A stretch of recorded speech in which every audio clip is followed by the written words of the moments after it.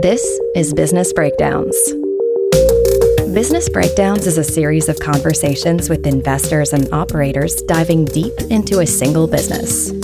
For each business, we explore its history, its business model, its competitive advantages, and what makes it tick. We believe every business has lessons and secrets that investors and operators can learn from, and we are here to bring them to you. To find more episodes of Breakdowns, check out joincolossus.com.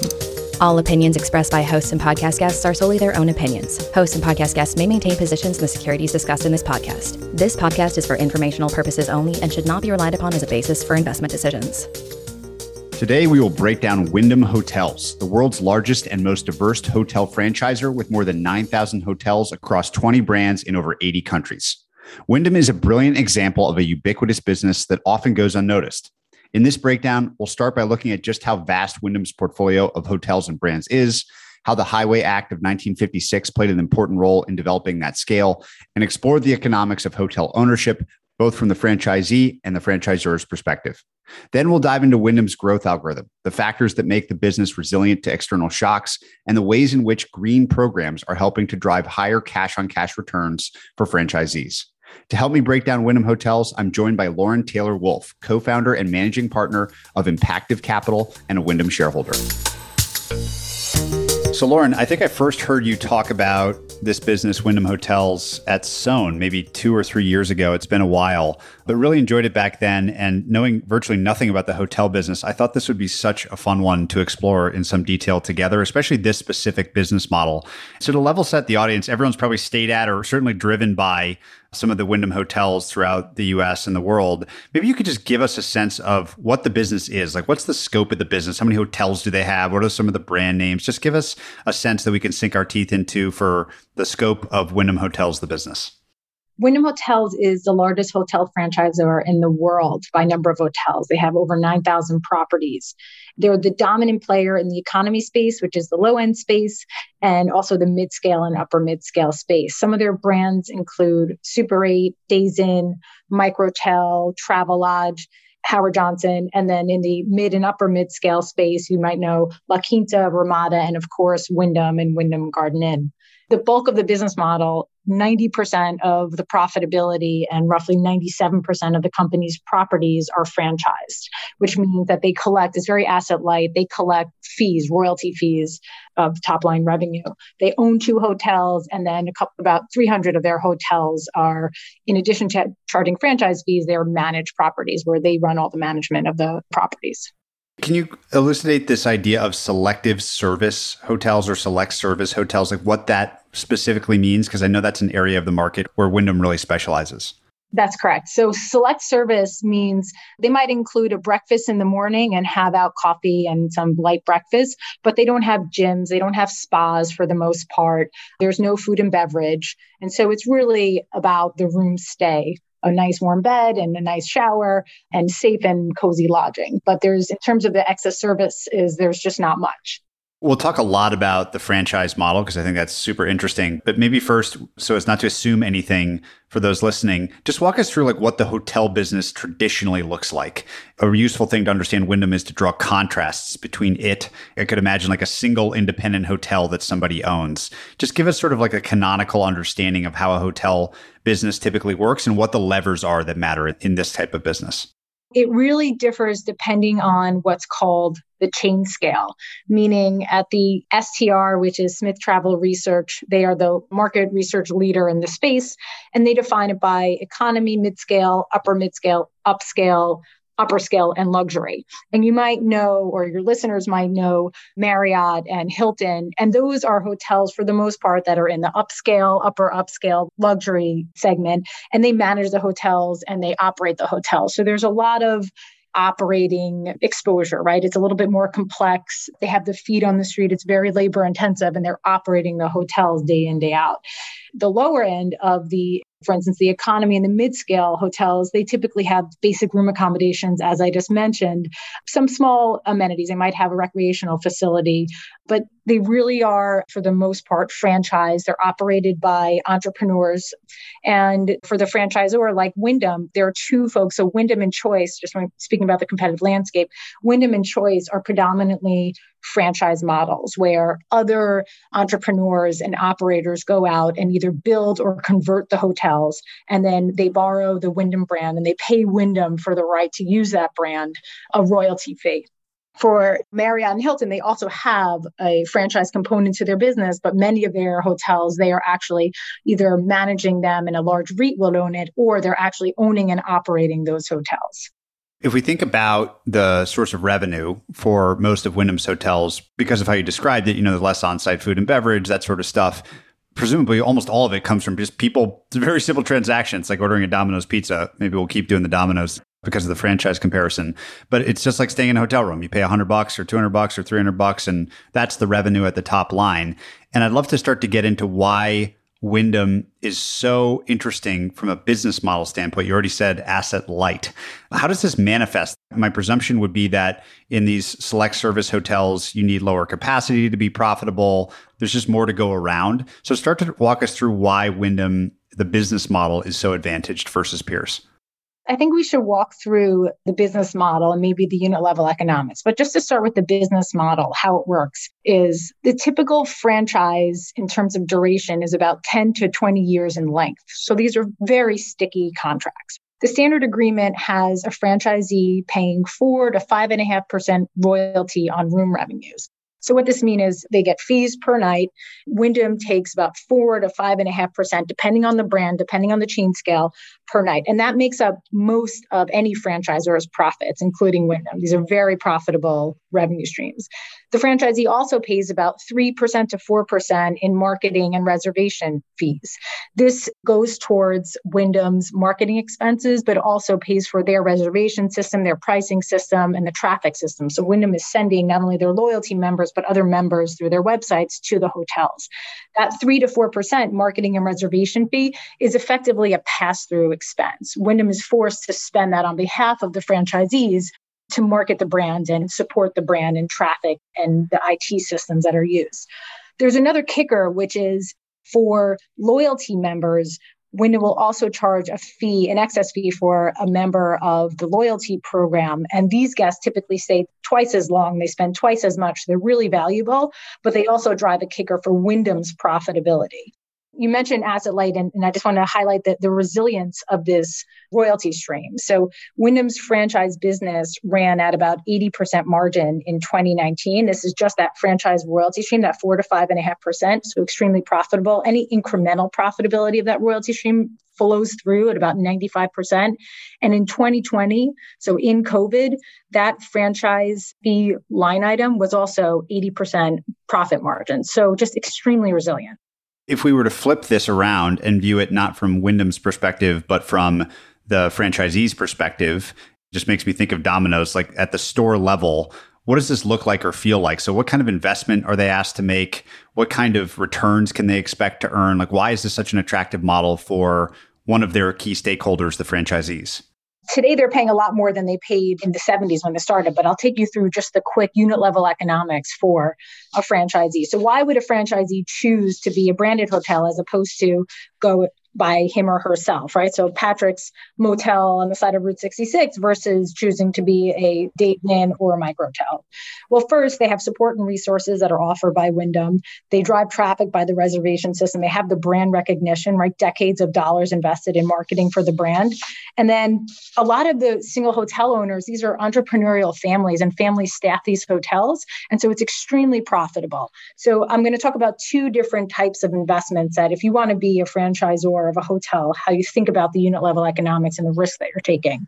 To construct a brand new hotel would cost about $5 million. Franchisees typically finance about 70% of that, sometimes more, but let's say 70%. So they're financing about $3.5 million and they're putting up about $1.5 million. Now, the property typically earns top line between $1.3 and $1.5 million. After the operating expenses and the brand fees to Wyndham, they earn, call it 30 to 35% EBITDA margins. Very attractive. And then after financing costs, when you think about, and rates are so low today, this creates about a 20 to 30% cash on cash return for the franchisees' investments. So very profitable and very quick break even on the overall investment.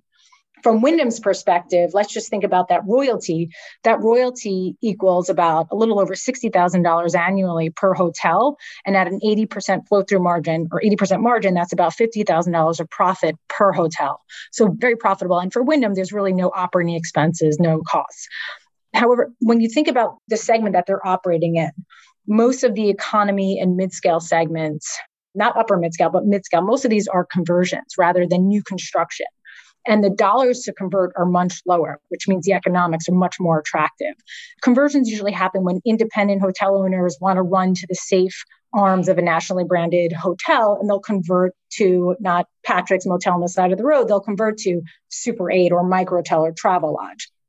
Conversions cost much less than constructing a new hotel. They typically run $25,000 to $40,000. What they're investing in, it could happen in a number of weeks. They're changing signage. They're making sure that the hotels live up to brand standard of whatever brand they've chosen within the Wyndham umbrella. And then they offer, again, because the outlay is so much lower, there's typically a much higher cash on cash return. If each of the new constructions is driving, call it $3+ million of new loan origination, does Wyndham participate in that? If they're the source of that much new debt, and that's got to be attractive to somebody, are they partnered with people on that? And do they get to participate in that? Or how does that work? The banks usually provide the loan. So there are a number of banking partners that they've worked with in the past, and they'll continue to work with and recommend certain banks. A lot of times, these are, again, our local businesses. So some of the franchisees and entrepreneurs will go to a local bank to borrow against the property. And they know the entrepreneurs, they trust the entrepreneurs. And so it's a full relationship. But Wyndham is not involved. When they do provide key money, it's usually paid back to them over the course of time, over that 10 to 20-year duration.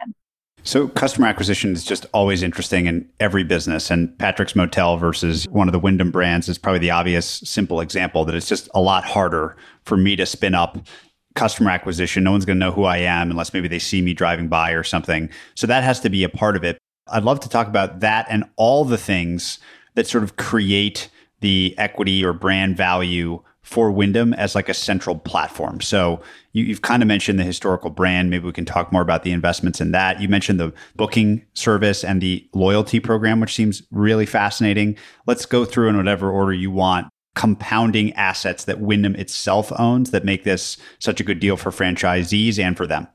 First, let's talk about the loyalty program. Wyndham has 89 million members in their loyalty program. This is, again, a key competitive advantage for franchisees. It's award-winning. It drives the greatest repeat business, and it encourages significantly more spending at Wyndham hotels. The rough numbers are loyalty programs stay twice as long and spend twice as much as a hotel. And so the franchisee loves this because it's almost a guarantee of traffic into their hotel. The other thing I want to mention about, again, the resilience of the model and the competitive advantage for choosing a Wyndham hotel in the economy and the mid-scale segments, these businesses can run profitable or break even at 30 to 40% occupancy. That is far lower than the luxury or upper upscale brands, which need, north 50% occupancy to run a break-even business. And so from a risk-adjusted return, these are just much lower risk and easier to break even. But the loyalty program is also another almost assurance that they'll have the traffic of customers recognizing the brand coming to their hotel. And on average, they pay top rate. So they pay not a discounted rate, and they spend twice as much and stay twice as long. Wyndham has grown the reward system.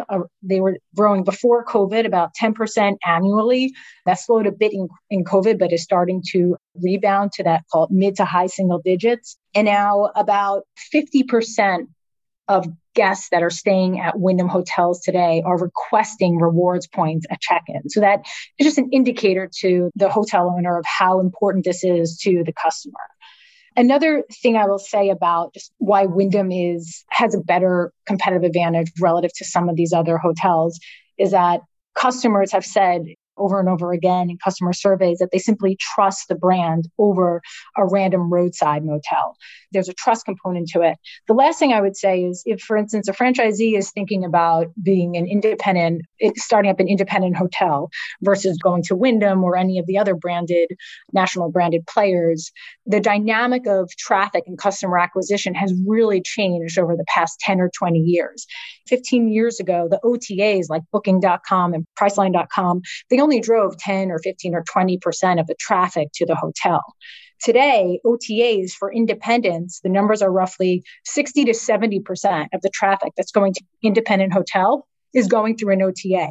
And what do we know about OTAs? The open bid to actually pay an OTA is somewhere between 18 and 21%, meaning of the average daily rate that customer is spending, 18 to 21% goes to the OTA. That doesn't include other programs that they pay up to join, like advertising at the high end of the search engine. When you add that all up, call it's 20 to 30% that they're paying to the OTA. If the OTA is driving 70% of their traffic, call it 14 to 20% of a fee that they're paying to the OTA. So we're at the point of almost economic indifference between going it alone as an independent and having to pay the OTA versus joining a nationally branded hotel umbrella and paying for the reservation system, the traffic, and the royalties. It's more advantageous to choose a Wyndham brand over being an independent. And so I think as we exit the pandemic, what we are spending a lot of time thinking about is, are we starting to see the conversions of independents go to a Wyndham hotel, because Wyndham's growth algorithm really depends on that room growth.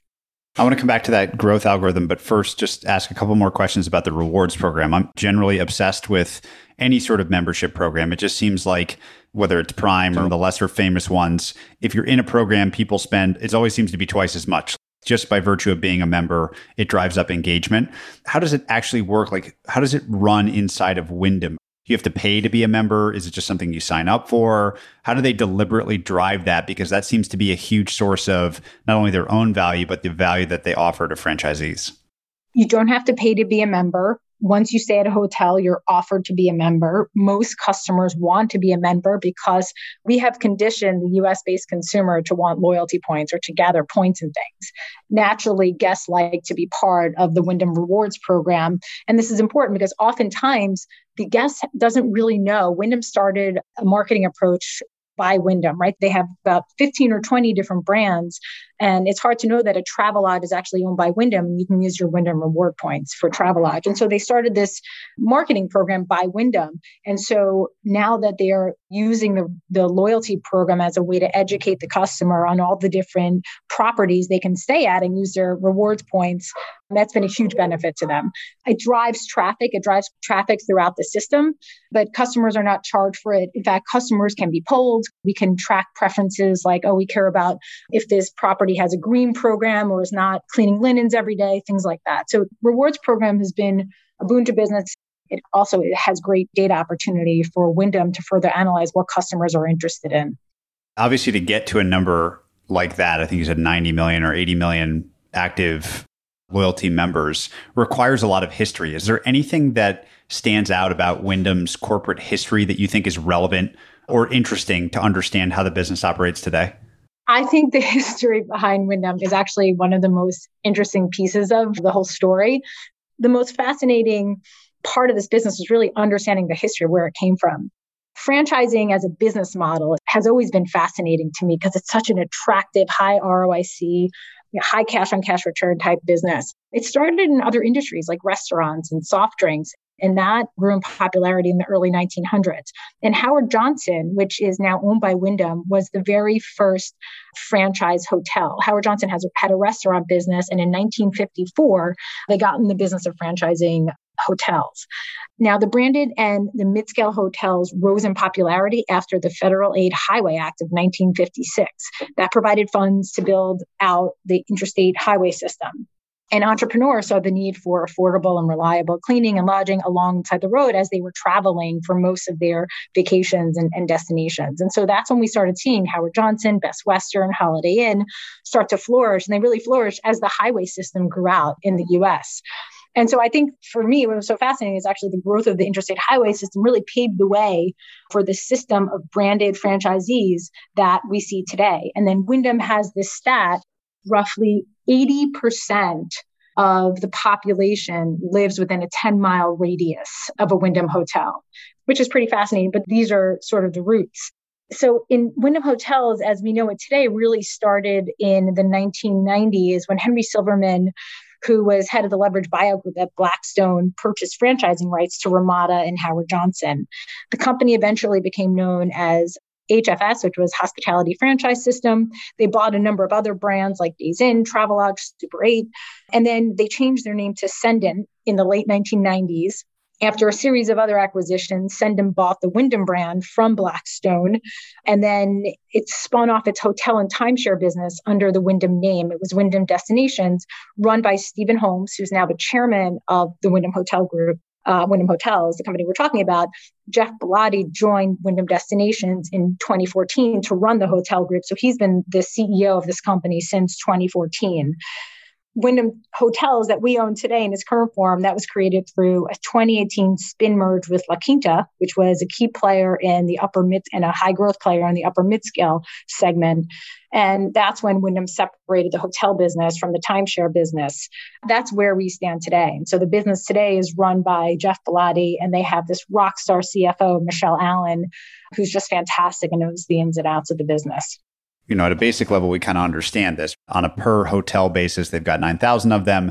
They're earning 5% baseline. They earn additional fees for some of the other things you mentioned, like managing or the program. And the growth algorithm then is what? So how do they think about where to go from here? Is it driven mostly by conversions? Is it driven by acquisitions of new brands? Is it building new hotels? How do you think about the fundamental nature or equation of the business that will drive it going forward?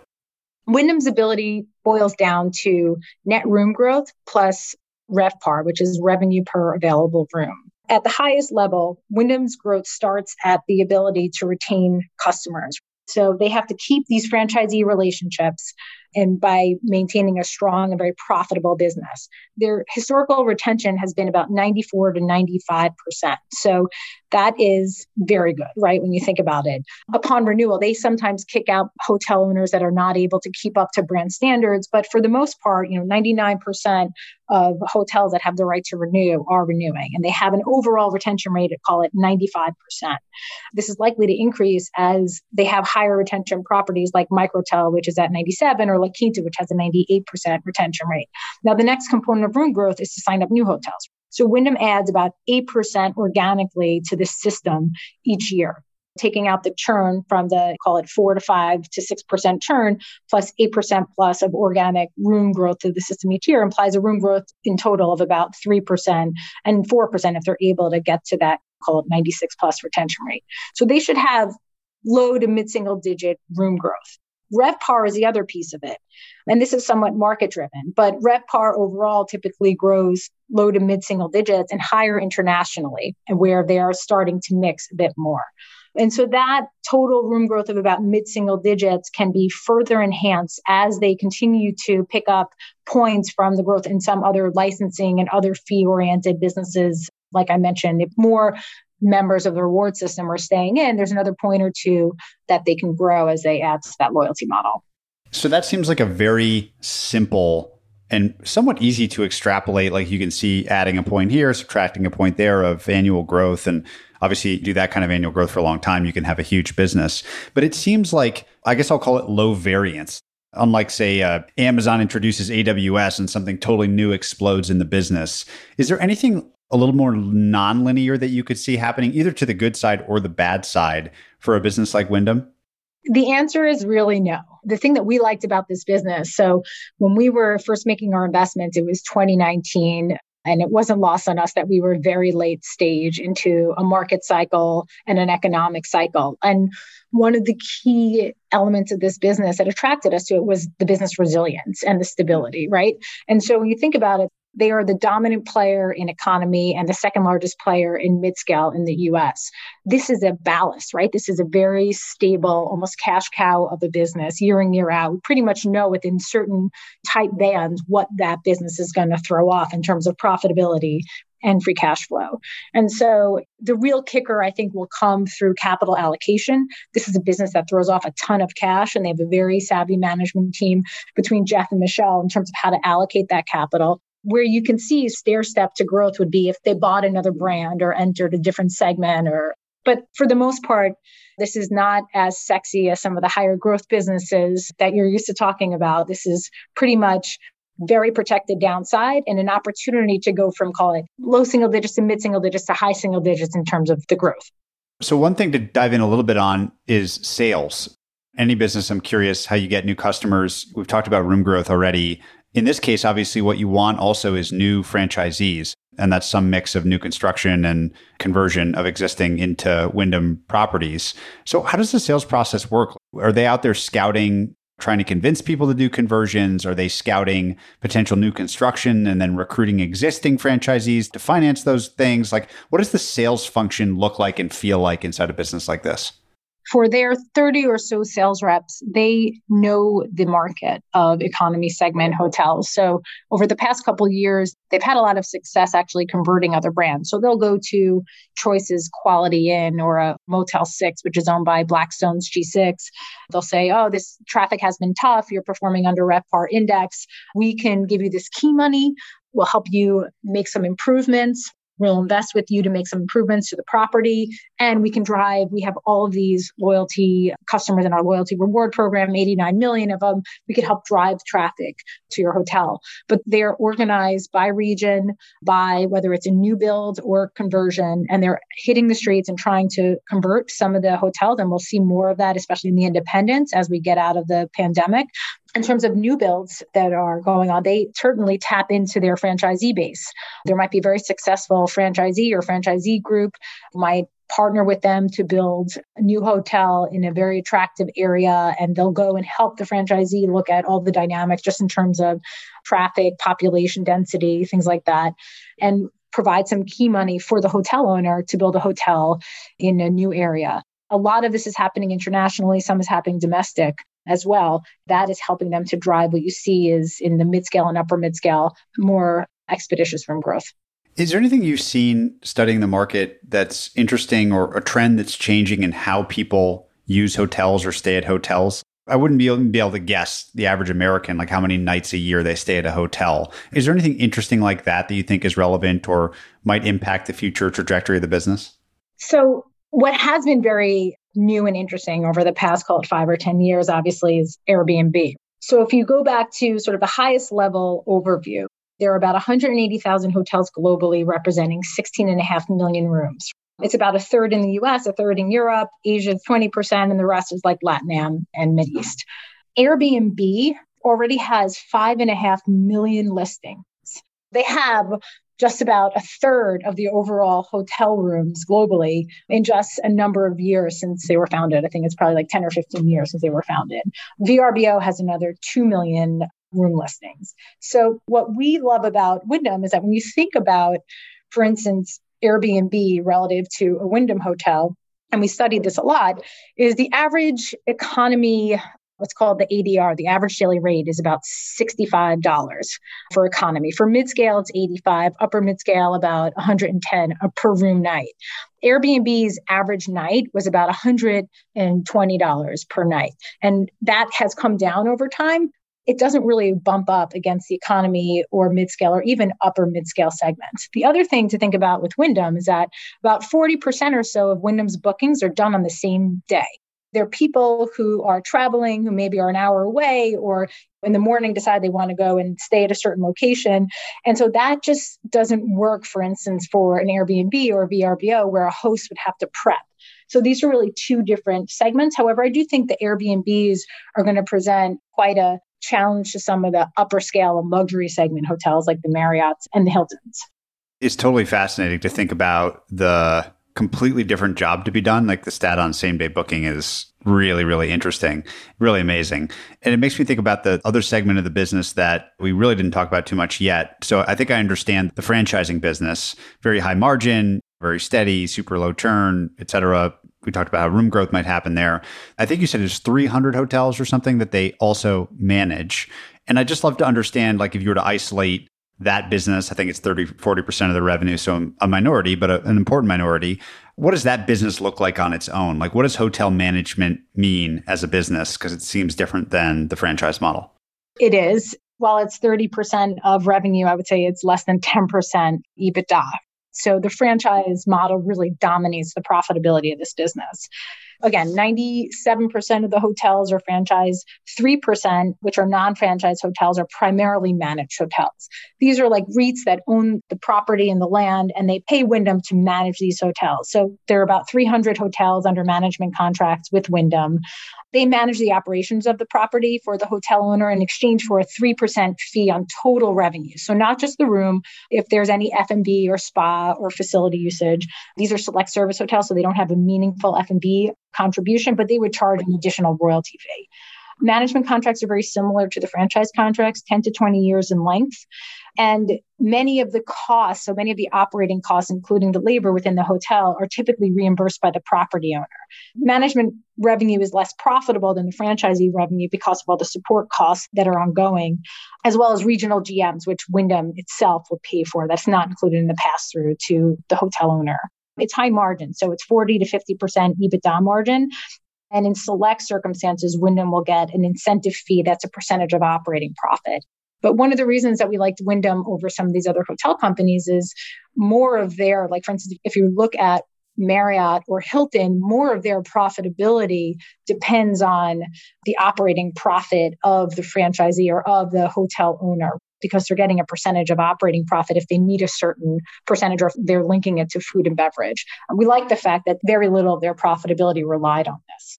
If the hotel management portion's 40% of revenue and only 10% of EBITDA, why be in the business at all? Is there a case to be made that this just doesn't make sense relative to focusing more on the franchise business? We would agree with you. However, for instance, a lot of their managed properties were La Quintas, which they acquired in that spin merge. So sort of out of their control, because again, these have 10 to 20 year type contracts. They have reduced the number of management contracts that they're pursuing. And I certainly suspect that this is sort of on the discussion board and the whiteboard in every management office at Wyndham, thinking about, do we really want to be in this hotel management business in the long run, right? It sounds like it's the absolute perfect model to talk about capital allocation, because it's a business that produces a lot of cash but doesn't necessarily need a lot of cash. So a lot of businesses like this, the cash where you'd have to spend it would be obvious. You'd have to buy hotels or build hotels or whatever. In this case, they've got a huge amount probably of shareholder value being determined by good, smart capital allocation. This is sort of the area where you're a deep expert, how companies allocate their capital from your entire career. First of all, how do they do it? How's it differentiated? And how do you just think about it, broadly speaking, when you see a business like this that has so much cash to allocate around and not a lot of need for it? So I'm glad you said cash, because as value investors, we care deeply about free cash flow. This is a company that is able to convert, call it 55 to 60% of its EBITDA into cash flow. And they have about a 6 to 7% free cash flow yield on today's numbers, right? So extremely attractive. The other thing I want to say is, again, and we'll speak more about the business resiliency, but this is a company that maintained a dividend through the pandemic, even though many of its businesses were shut down for many months of the year. They maintained a dividend. We had other business services company that cut their dividend. So it's sort of shocking, but it's a testament to how resilient the cash flows are in this business. They're investing their free cash flow back in the business, and they're for the purposes of growing the top line in excess of that sort of mid-single digit to high single digit. They have an opportunity with their free cash flow to buy in master franchisees. We didn't really spend much time on this, but as a way to get into international jurisdictions in a low-risk way, what Wyndham would do, for instance, they've done this in China, they've done this in Argentina and other international geographies, is they partner with a master franchisee and they let that group go out and really develop the system so that it can reach critical mass. Wyndham gets, instead of getting 4%, they might get 1 or 1.5 or 2% royalties. That's 100% profitable. And then the master franchisee collects the rest. So the master franchisee keeps, call it 70 to 80% of the economics. Wyndham has the rest. And as they build out to scale, Wyndham has an opportunity to allocate that capital to buy in the entire system the incremental EBITDA of that system is like 95%. So it goes right to the bottom line.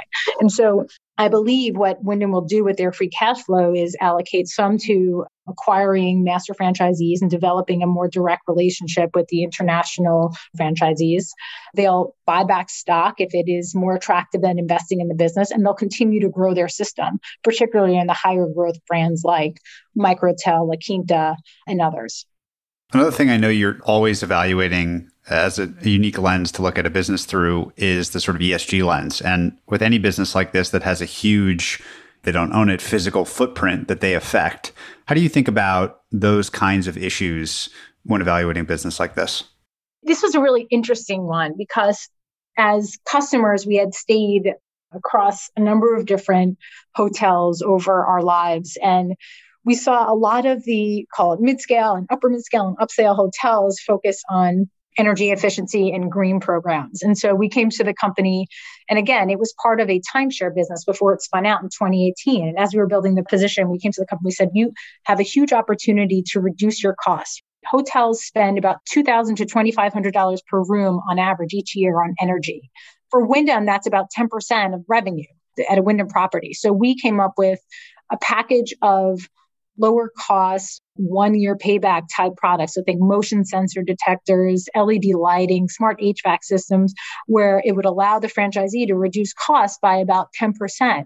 That increases margin by 100 basis points. And that drives a higher cash on cash return to the franchisee. It should also be able to drive more franchisees to the Wyndham system because they have better overall return metrics. They're focused on a green certification program. They have a green toolbox, implementing that in their managed hotels, and will soon introduce it. It was hard to do it in a pandemic year. They will soon introduce that to more of their franchisees. The other thing that we're focused on is when you look at the franchisee base for a lot of these economy hotels, they're very entrepreneurial. There's a lot of family-owned businesses where they have 5 or 10 hotels and their family helps them manage it. But we're working with them on a new opportunity called Women Own the Room.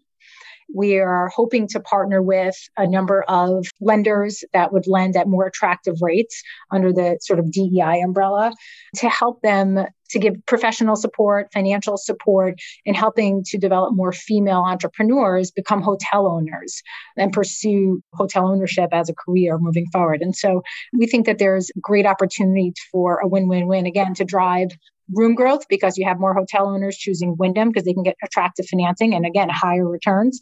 And you're empowering women who are generally very good small business owners and good managers to pursue an entrepreneurial route. If we go back to the combining that strategy with capital allocation, again, they both have this shade of like how they're going to competitively position themselves going forward. We really haven't talked a ton about competitors. You've said some of the names, but I'm curious in what ways you think this business is most difficult to compete with. We've already talked about, this is kind of the moat question. We've talked about Airbnb and VRBO and how the job is very different in this case. What are the aspects of the business that in your mind make it most durable and most difficult to compete with, either for new entrants or for the existing landscape of some of the competitors that you've already named, the Hiltons, the Marriotts, et cetera? I've been meaning to talk about business resiliency, which is something that we focus on. And I'm going to start with the story of how Wyndham has survived other threats to their business, more competitive threats. And let's talk about a little company called Oyo. Oyo is a SoftBank-backed, one of their largest and fastest growing budget hotel companies that had taken sort of India and China by storm. SoftBank is not known to have a focus on near-term profitability or cash flows. And so they wanted to enter. And so that's concerning from a competitive perspective because we are at Wyndham extremely focused on free cash flow and profitability. The resilience of this economy segment was really tested when Oyo announced that they plan to invest $300 million in the U.S. and quickly sign up about 100,000 rooms. This was back in 2019. They hired hundreds of salespeople in the process. Now, the two key competitors who dominate the market, Wyndham and Choice, in the economy segment, had called between 30 and 50 salespeople, not hundreds of salespeople. We really watched this development quite carefully. And what happened when they tried to poach a number of Wyndham and Choice sales reps, and what happened was the company realized that competing in the U.S., where franchisees already have a broad range of choices, and they had these substantial brands, as I mentioned before, where they had developed a significant amount of trust with the franchisee customer base. They just simply were not able to sign up hotels at the same rate that they were doing so in India and Southeast Asia. What they ended up doing is they ended 2019 with just over 20,000 rooms in the US, north of 50 million in losses, and that quickly led them to rethink their strategy. We follow STR data pretty closely, almost on a weekly basis. It would indicate that OYO has not made any further traction in the US. So I think that's a really good indication of a very deep-pocketed competitor that tried to penetrate the economy and mid-scale segment and just had very little luck doing so. The other thing I would say about the resiliency of the business is when we were underwriting this position, we went back to the financial crisis and we looked at what happened in terms of RevPAR, so top line impacts to the business, to their franchisees and to a lot of the franchise companies. The financial crisis, certainly RevPAR took a hit, and it took about 3 years for them to recover pre-financial crisis. We're following the STR data, and since May of this year, May 2021, economy, mid-scale, and upper mid-scale, which is most of the Wyndham hotels, are now operating above 2019 levels. The past couple of weeks, they've been double digits above 2019 RevPAR levels. And so I think, again, that speaks to the resiliency of this business, and particularly the economy and mid-scale segment. Just to give you a little frame of reference, the luxury and the upscale segment are still 30 to 40% below 2019 levels. They have a lot of travel-based business that hasn't come back. Wyndham has very little, less than 30% travel business, and most of that are infrastructure workers. Really, one of the competitive moats for Wyndham is that the business is extremely resilient. And I mentioned earlier that they only need to have 30% occupancy to be break even. They've had no bankruptcies and foreclosures. So it's a very protected, stable, tried and true business model to franchisees.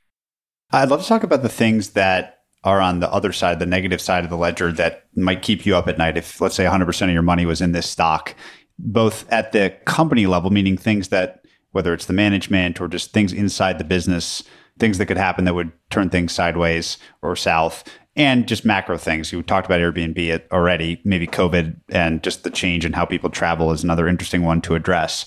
If we were to adopt the bear case here and think about how this business could get materially worse, what to you are the big variables that might cause that outcome inside and outside of the business? The long-term bear case is that they just can't get the room growth.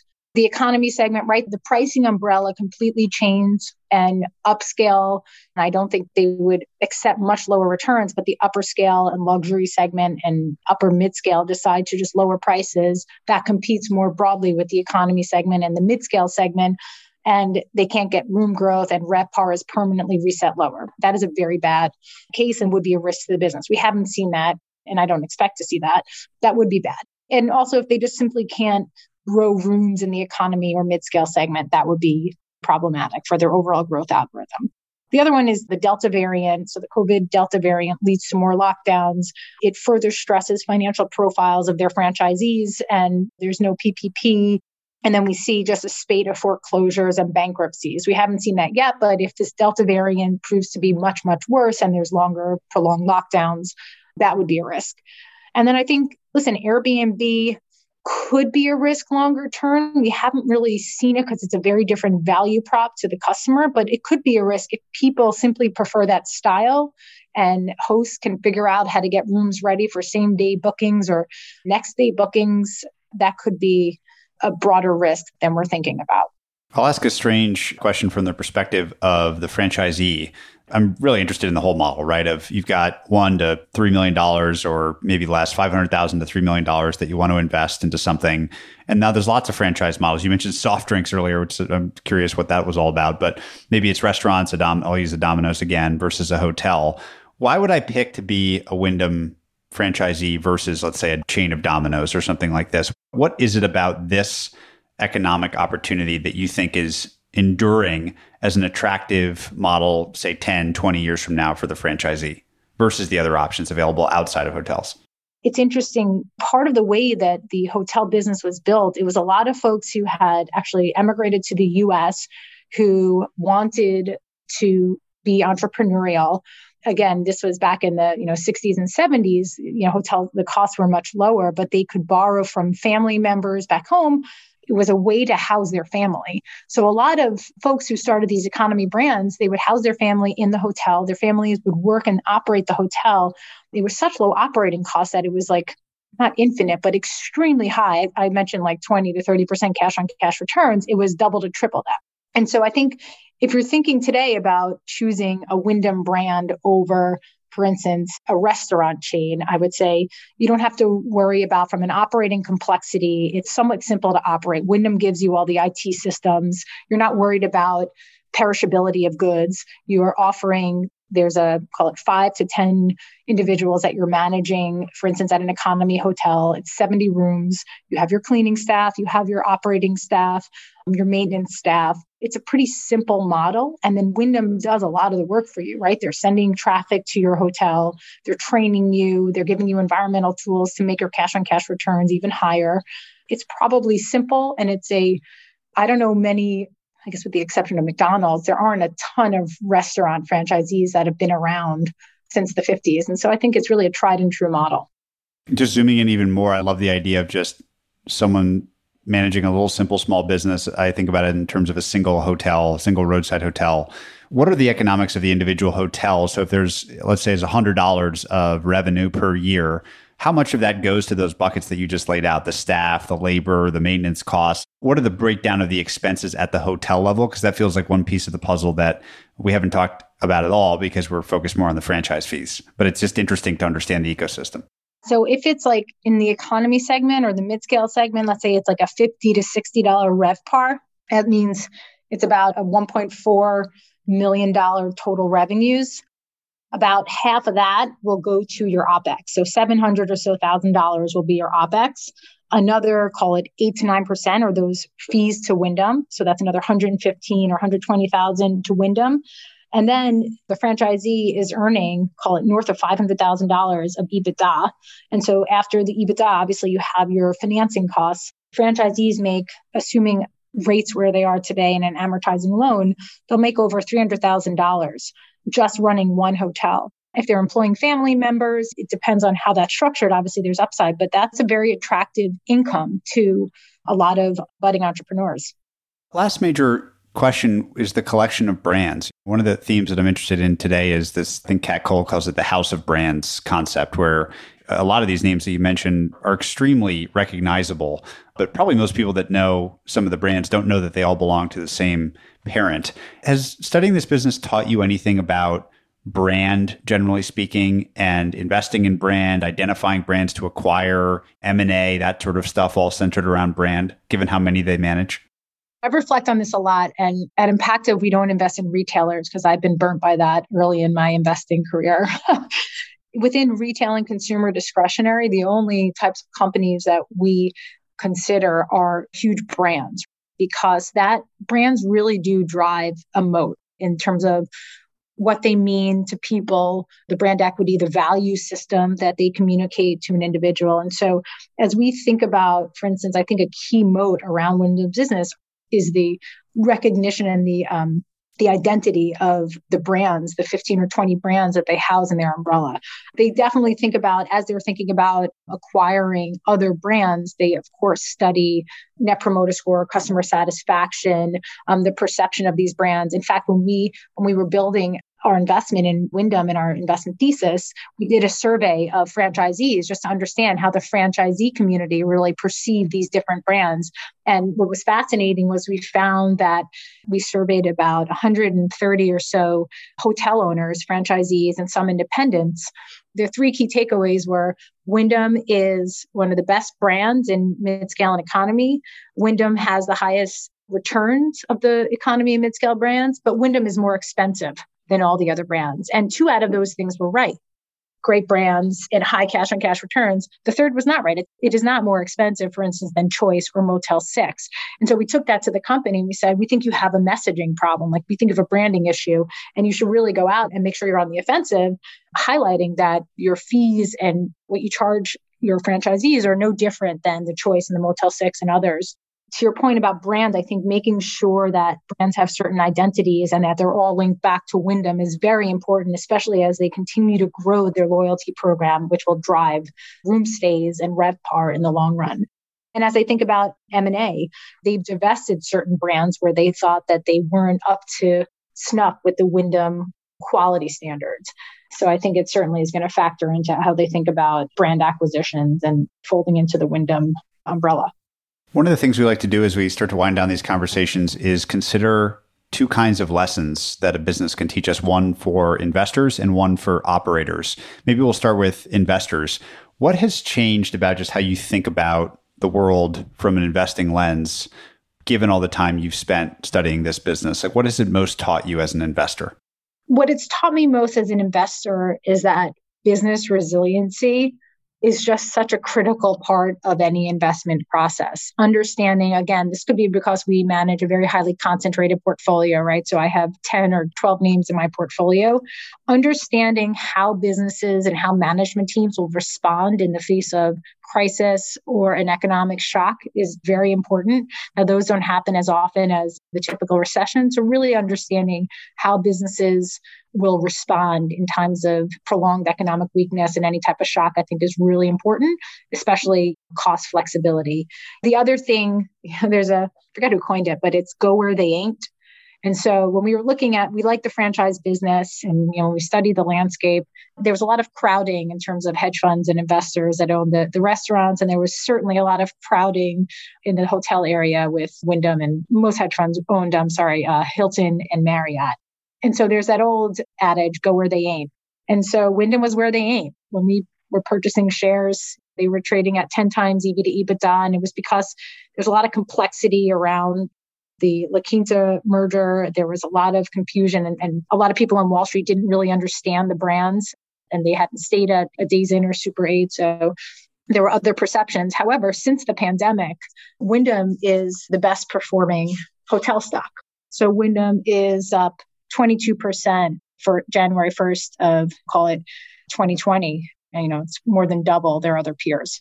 If we had somehow the ability to drop into our Zoom here, the largest bull for Hilton or a similar business like that, what do you think they would say in response to our conversation? What would they say about Hilton that's so attractive that Wyndham clearly doesn't have? Like, what would be the other side of the coin? Chris Nassetta runs Hilton, and he's excellent. And that's not to say that Jeff and Michelle aren't great. Jeff and Michelle are fantastic. They're excellent business managers. Jeff has an incredible relationship with all of the franchisees. He's run a lot of the hotel and lodging associations, been president of a lot of the hotel and lodging associations. And Michelle is just an animal when it comes to the numbers and capital allocation. What Chris has been able to do in the upper mid-scale, and this is Hilton, what they've been able to do at the upper mid-scale is really manufacture growth, room growth. They've done a great job of driving mid-single digit room growth because of new construction of their hotels. Where they would point their finger at Wyndham, they would say, you know what, the economy segment just doesn't have that much growth. And they're right. The economy segment is not going to grow the upper mid-scale segment, which was growing mid-single digits or high single digits. The economy segment is a cash cow and it's going to grow low single digits, but that's only, call it half of Wyndham's business, slightly less. They're really they're using that economy cash cow to invest in international and upper mid-scale and mid-scale to really accelerate that growth. And so I think that's the two different sides of the coin. If you had to switch hats and put your operator hat on, what has studying this business most taught you about operating? And maybe the fun thing to zoom in on here would be a franchise business. So I think operating a business that has this many stakeholders, this many people that are running their own business in the ecosystem presents its own set of challenges and a lot of stuff that has to go right. So what has this business taught you about being a great operator? I'll take it from two different sides. In terms of the operations of being the franchisor, being Wyndham versus being the franchisee. As a franchisee and hotel owner and operator, I think what would be critical is really understanding the brands, the support that they would get from the brands, and the partnership they would get from the brands. So Wyndham was extremely flexible with their franchisee partners, provided a lot of relief in terms of sort of fee payments and when those fees would happen, when those fees would be charged and collected. They were extremely flexible, and it was really a partnership between Wyndham and their franchisees. So understanding the brand value, the commitment from the brand owner and franchisor to support you. And then I also think that if I were a franchisee, I would start really thinking about this concept of going green. I think companies not traditionally viewed as green have plenty of opportunities to enhance their businesses through being more environmentally friendly. It's something that we know from plenty of global customer studies. People will pay up, they're price insensitive. They're price inelastic for one area, and that's the perception of sustainability. So if a product or a service is perceived to be more sustainable, consumers are less price discretionary. And so as a franchisor, I would be focusing on implementing more environmentally friendly products, technologies, building products into the actual hotel. And there's a win-win-win. It appeals to the customer. It'll lower your energy bill, et cetera, et cetera. From a Wyndham perspective, the franchisor, I think just really watching how swiftly they went into cost containment mode.